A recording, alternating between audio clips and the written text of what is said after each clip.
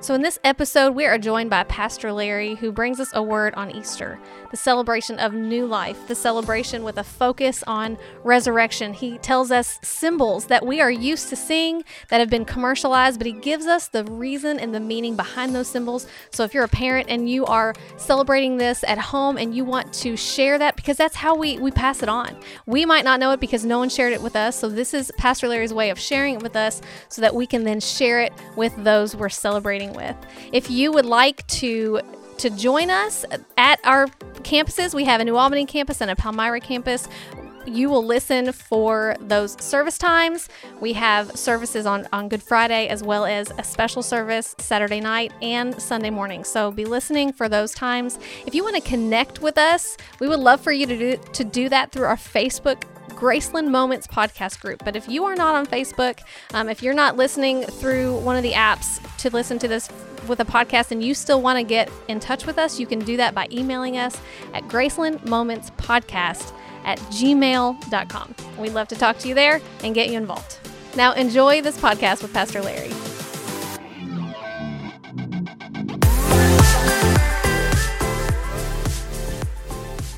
Hey there, and welcome to the Graceland Moments podcast. Today I have back Pastor Larry, and he's going to talk to us a little bit about Easter. If you were here a few months ago, he came on and gave us some really good insight on Advent and was able to go into a little more depth for that. And so he's joined us today to be able to do that for Easter. But before you do, I actually went into our Graceland Moments podcast group on Facebook. So if you want to, this podcast is really about you. It's not about me. It's not about the pastors. It's about you and getting you the wisdom and the information that you need. And so if you want to be more involved in that, we would love for you to join us there at Facebook in our Graceland Moments podcast group. But I posed the question, what do you want me to ask this batch of recordings? And so I got a list. So thank you for those of you who shared those questions. Yeah. And so I thought, because Easter is a little... it's not, I don't want to say it's more serious, but it is. We're going to end on a serious note. Right. Yeah. And so I want to, you said, let's just jump right in with these questions. Sure. Get to know you a little bit more, and then we'll jump into Easter. Okay. Does that sound good? That sounds great. Yeah, all right. thanks. So Pastor Larry, Jennifer wants to know, now your kids are grown. Right. But you parented many years. Right. And many children. Right. 4 kids. 4 kids. And, she wants to know, what was your greatest parenting challenge? So something that pops in your mind that was just really challenging that you and Elizabeth had to overcome together. Yeah, Jennifer, that's a great question. I think a lot of people ask the question of how does that look for us in parenting, and what does it look like when we walk through? I think the greatest challenge for us in parenting, and for me, not to be more specific for me, was consistency. How do you stay consistent, especially if you have multiple kids, right? Yeah. They're all different personalities. They all function differently. They all are created differently, unique that the Lord has created them. So they all respond differently to discipline in the family or family dynamics. So you have all those pieces that are in the family.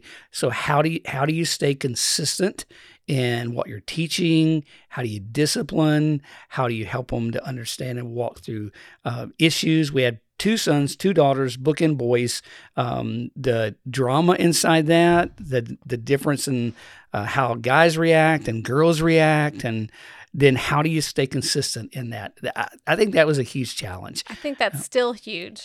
I do too. And, when you and Elizabeth, because you parent together, right, you both have your own models that you experienced growing up, but then you have to be consistent in certain things across the board. Yep. But you also have to understand, like, their personalities are different, their love languages are different, and how can you reach but still get your consistent morals and values across to your children? That is quite a challenge. So any sage advice you have, since your children are grown and are doing great and have beautiful grandchildren now? Well, thank You've got you. some great kiddos in your life. We are very proud of our kids and where they are and what they're doing, and our 6 grandkids that we're just loving. And I think the thing that we came back to time and time again, we've talked about it a lot, is that we really were trying to help our children and develop them to become good adults.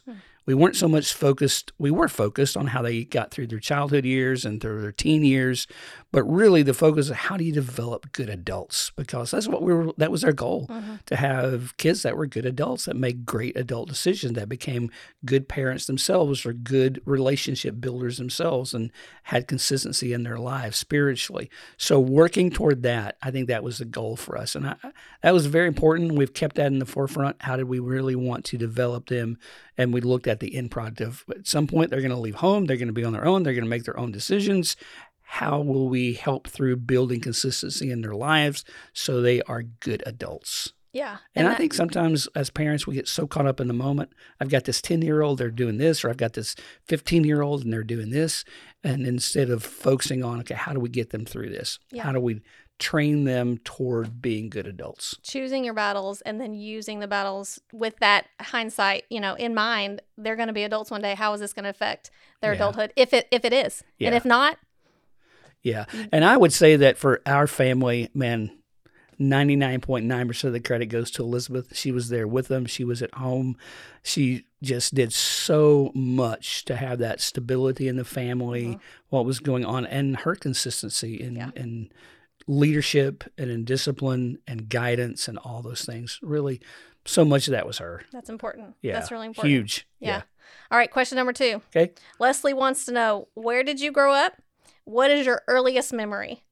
So I'm going to guess this. Okay. East Tennessee. No, Kentucky. East Kentucky. Kentucky. Eastern Kentucky. Yeah. Oh, gosh. Grew up in the mountains of Eastern Kentucky. That's right. My dad worked in the coal mine for a long time. He had a heart condition very early on. He actually had rheumatic fever as a little kid, so he had a heart condition. So when he was 40 or right around that time, he had heart attacks and never worked outside the home after that. So he was at home a lot in my growing up. My mom worked outside the home, some, not a ton. So we lived in a whole different kind of world. We lived on what I would say a dirt farm in Eastern Kentucky. We had the animals that we got our food from. We had the garden that we got our food from. We had a coal mine on our property that we got our heat from. And so it was a very different kind of culture, but one that really, I think really shaped me into who I am today and the other things about my own life that came through that. So an early memory, would it have to do with your dad being home or with the farm or? I think my earliest, I've got a lot of early memories. Sure. I'm not sure which is the earliest, but, growing up in that time period, that for me was as a little kid, early 60s, right? And in Eastern Kentucky, one of my earliest favorite memories, I would say it that way, is we didn't have a television in our home, only a radio. And that sounds like I'm super old, and I am. I get that. But it was where we were also, right? And one of the early memories was listening to Kentucky basketball with my family, because on the radio. Wow. We would gather together. My 2 older brothers were at home at the time. My sister wasn't home at the time. And we would gather for UK basketball games and listen to UK games. Cool. Every game. My dad was just a huge UK fan, and so we would listen to the games around the radio. That just sounds so old, doesn't it? No, but it's so cool. And but you just fast forward a few decades, and people are doing the same thing, just around a different medium. That's I love true. that. I love that image. Last one, very simple. Yesterday, we're recording this at the beginning of March, and I know this is not very serious, but I pulled on Instagram, and people are really serious about their peanut butter apparently. And yesterday was National Peanut Butter Day. Yeah, I heard that. And so my question is, smooth or crunchy? Smooth. You said that almost like you didn't care. People are passionate about their peanut butter. Yeah, I'm not that passionate. I can go either way. Smooth Really? or crunchy works for me. If I'm choosing, I choose smooth, but I can also do crunchy without any problem. I love peanut butter. And peanut butter bananas are the best. Smooth peanut butter with bananas on it. That's my favorite. All right, now you're starting to glow. Yeah. Now you're starting to glow. I love that. Now I'm getting ready for lunch. That's a good idea. Okay. All right, let's shift gears a little bit. Okay. So you are here to now a 20-minute podcast can't hardly do Easter justice, but in your many years of preaching through the gospel and what Easter implies for those who believe, right? It is Right. it is a foundational truth Right. to what we believe. You have asked to come on here, or I've asked you what you wanted to focus on, and you said Easter. So you have some things you would like to share with us, and I'm just going to be your sounding board. Okay, good deal. Well, Easter is such a big deal for the believer because it really is such a foundational piece of who we are because of what it represents, right? And Easter, at least in our American culture, has become somewhat commercialized over the last maybe 80, 90 years. Not a long time. It hasn't been that commercialized for such a long time, but it has in recent years. Most of our memories, for sure, it's been a commercial piece of what's going on and what Easter is. But there's so much symbolism behind that. And Easter is not new, right? I mean, Easter and the celebration of Easter has been going on, recorded from early Christian history. It's been recorded early on that the Christians were celebrating the resurrection. And that's what we celebrate. And the word Easter itself coming from a couple of different terms, Latin terms, which often means new life or celebration of that new life.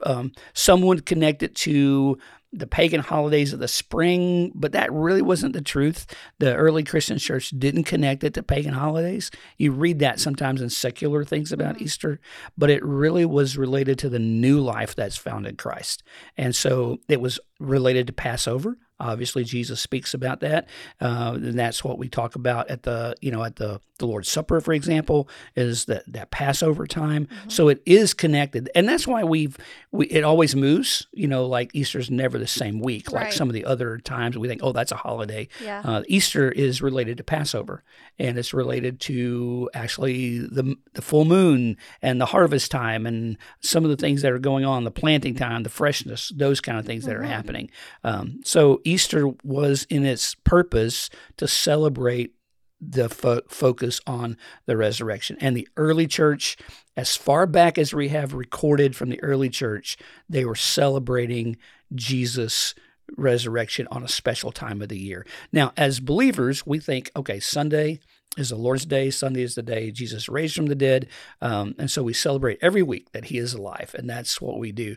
But early history said that they were celebrating, the earliest Christians were celebrating a special time of the year when they were talking, and it was always related to the Passover. One of the things that's really interesting, it's hard sometimes to decipher, that we live in the northern hemisphere, right? So Easter is springtime for us, right? Well, if you live in the southern hemisphere, Easter is the fall. Right? So if you go to South America and Brazil, the Christians there are celebrating Easter, but it's not spring, it's the fall. So it's really interesting to look at historical things that's related to Easter around the world. It's not an American holiday. It's a global celebration of the resurrection of Christ. In the southern hemisphere, Easter is related more to harvest than it is to springtime. For us, it's just the opposite. Yeah. So, that's why the focus has to be on the resurrection, not on just, these particular things. Now, there's some similarities wherever you are, southern hemisphere, northern hemisphere. There's some similarities about Easter, but it has to do with the Passover, and it has to do with that whole idea of the very fact that Christ died on the cross. As we walk through the Holy Week, starting with the triumphal entry of Christ and concluding with the resurrection of Christ, and then moving toward then the ascension of Christ. Yeah. So, well, thank you for that. Quite a rundown. There's a lot to that. There is a ton to that, and, yes. You mentioned how it has changed over the years, and it's now much more commercialized. We can commercialize anything to make a buck, right? Right. And we certainly have. But you mentioned some Easter themes, like within that, and some symbols that have been commercialized, but that actually have some truth and some symbolism. So I'm thinking of some parents that are listening now who want to partake in the commercialism because it's fun and it's a way to celebrate when family's around, but also to be able to share the actual symbol behind, say, an Easter egg for their child. So give us some of those symbols and what they mean, so that maybe we can have some words to say to our children as they're enjoying their candy. Yeah, I think that's very important for families to be able to do, to walk through those symbols, because they are fun and they are good and they can be enjoyed, but they also can be very purposeful, right? Easter egg, you mentioned that. The Easter egg is not new. The Easter egg has been a part of Easter celebration for many years.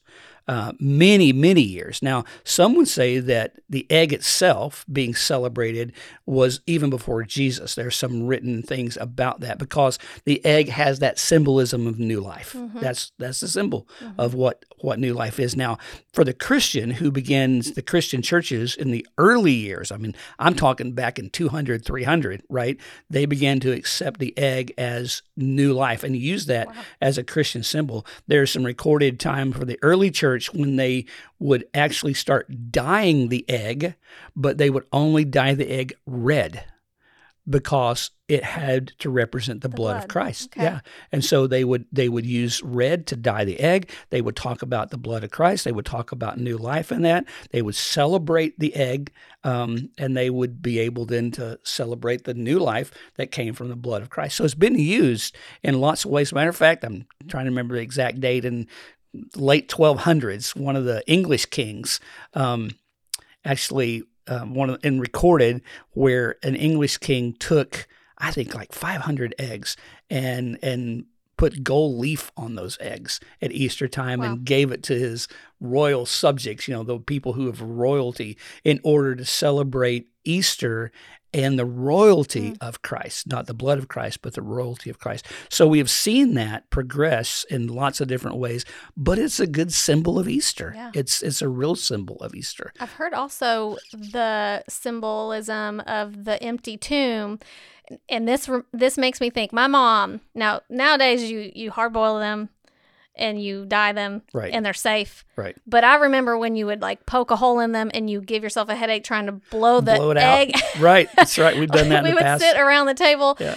But the symbolism of when you do that, it's empty inside. Yeah. And I just thought that was interesting too. So if you're going to blow the egg out, which you better prepare yourself and use a thick nail for that, because it can be very difficult. But that's something else you could talk about with the empty tomb. But is there another symbol of the empty tomb? Well, the egg itself is a part of that whole new life and the coming of new life. Another symbol, though, that's very important and we've kind of lost that a lot, is the Easter lily. We used to have Easter lilies more, but historically, over the last several hundred years, the church has used Easter lily, and a part of that has been the very idea that it comes to life, but the purity of it. The white Easter lily had to do with the purity of Christ, and we've kind of lost that symbol a little bit. We don't see that as much now as we have in the past. Right. But for many years, that Easter lily was just a big part of what that was like, and being able to talk about the purity of Christ and who Christ was and how we have new life in Christ, and so that became a symbol that was used a lot in churches. You might remember growing up that there'd be Easter lilies around the front of the church. Yeah. That's right. You'd have them around the cross, and that was an important time because again, it didn't symbolize the new life, even though that was part of it. It symbolized more the purity of Christ in his life and his death. And that's important for us to remember too. Easter is a part of that. I mean, obviously, when we think about the Passover, you think about another symbol that became early on in the church was the symbol of a lamb. And so you see that a lot around Easter time. Again, for us in this culture, we don't see it as much. In a lot of other cultures, you will. You'll see the lamb being used a lot, where Jesus is referred to in John, when John the Baptizer said, "Behold, the Lamb of God that takes away the sin of the world."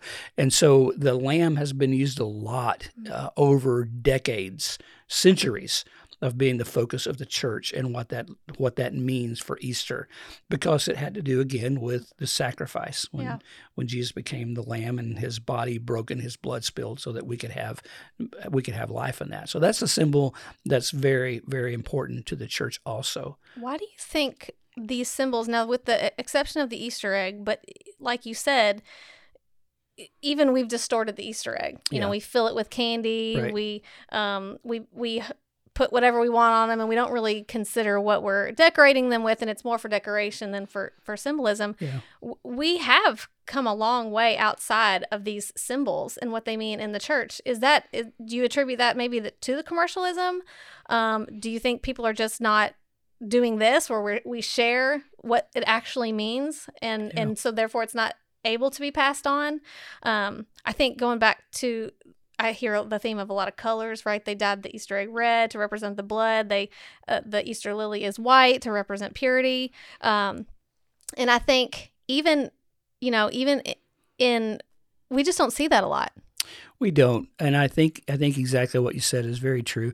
I think we've moved away from. I think the whole secular culture has moved us to it's a holiday that we celebrate, no matter if you're a believer or not. Mm-hmm. Whereas in cultures past, centuries past, it was very much a Christian holiday. It wasn't accepted by pagans. It wasn't accepted by non-Christians. They didn't celebrate. The church celebrated Easter. Those who were followers of Christ celebrated Easter. And the church. Now, when I say the church, I mean the Roman Church, the Catholic Church, then the Protestant Church, and all. But it was the church focus. Mm-hmm. And at some point, it became just a holiday, right? Like, for example, in the UK, they don't celebrate Easter as a holiday.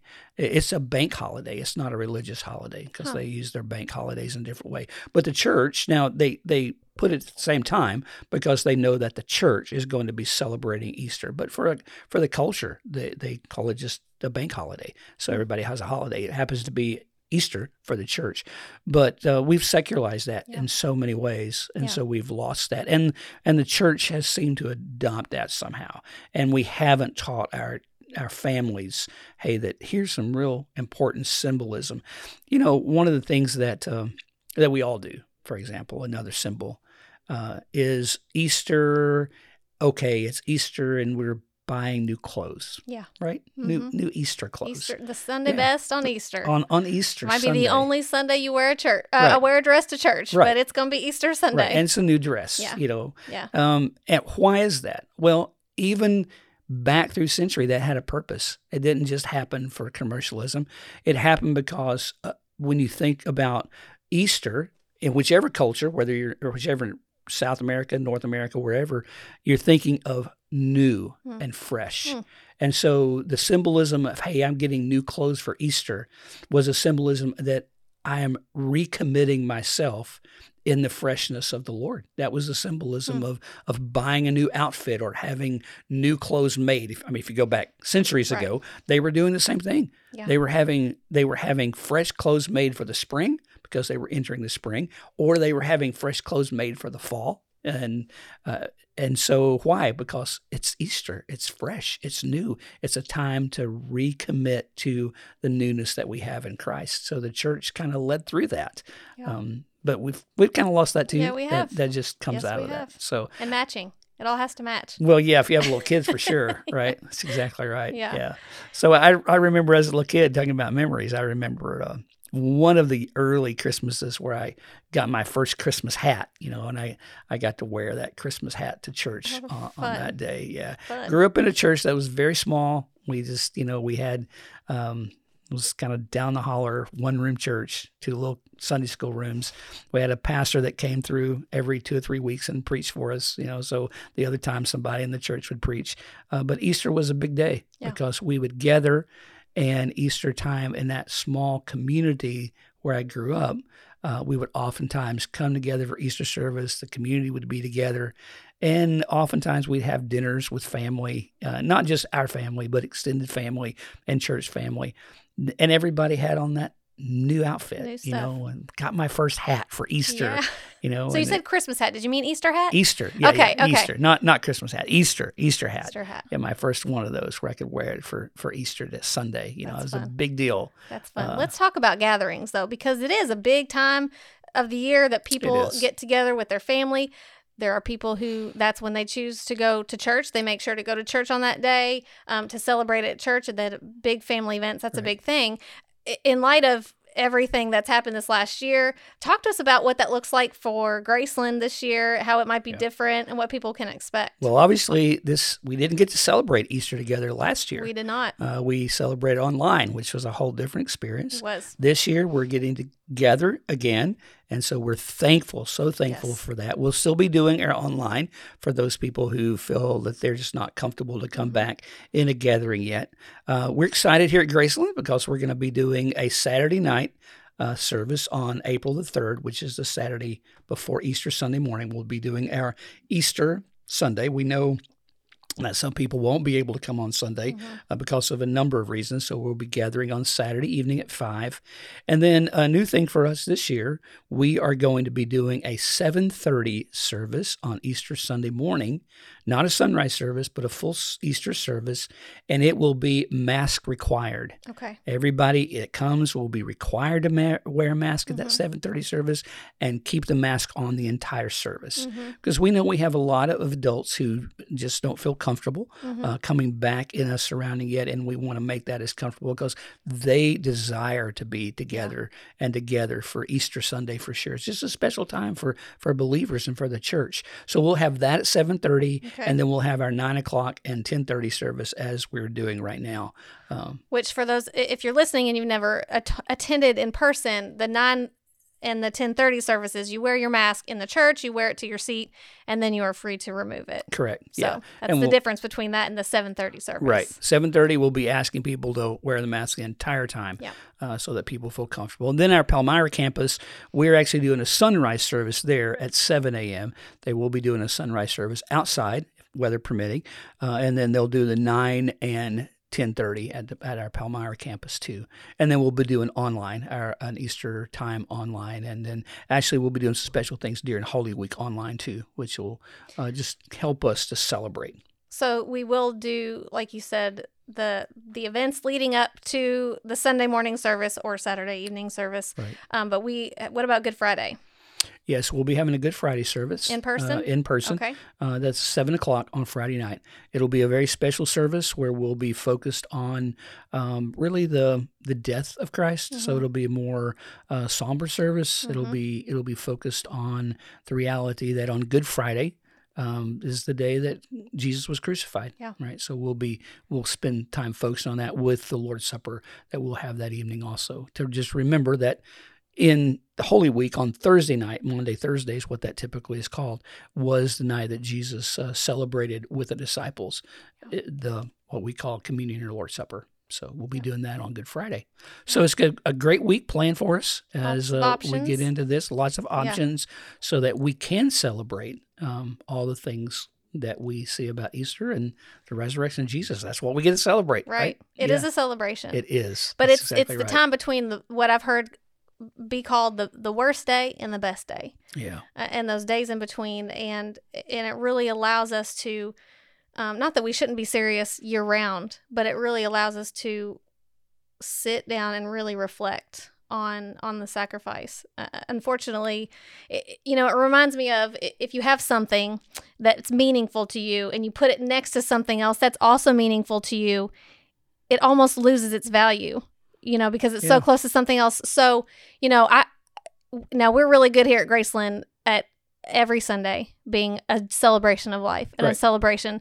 But there's something so special about the Good Friday service leading up to the Sunday morning service that it's really hard to put your finger on it until you can experience it yourself. Yeah, you're right. It really is, because it's so emotional. It's your emotional piece that you get to connect to the Spirit of God with. You remember and recall the death of Christ, of what he has gone through. And then on Sunday, you get to celebrate that we don't live in that fear, because that's what the resurrection is. It's overcoming fear and death, and we get to celebrate. And we do that every week. You're right, because it's on Sunday. That's why we join together on Sunday. It's the Lord's Day, and we are here to celebrate what he has done in our lives by giving us new life, by being able to celebrate his resurrection. So it's good stuff. I'm excited about it. It's going to be a good time. Me too. And I'm glad we can celebrate. Last year was very strange. I'm glad we were able to watch it online and digitally we were able to do that, but it was weird. It was. So different. I'm happy to celebrate in person this year. And I appreciate you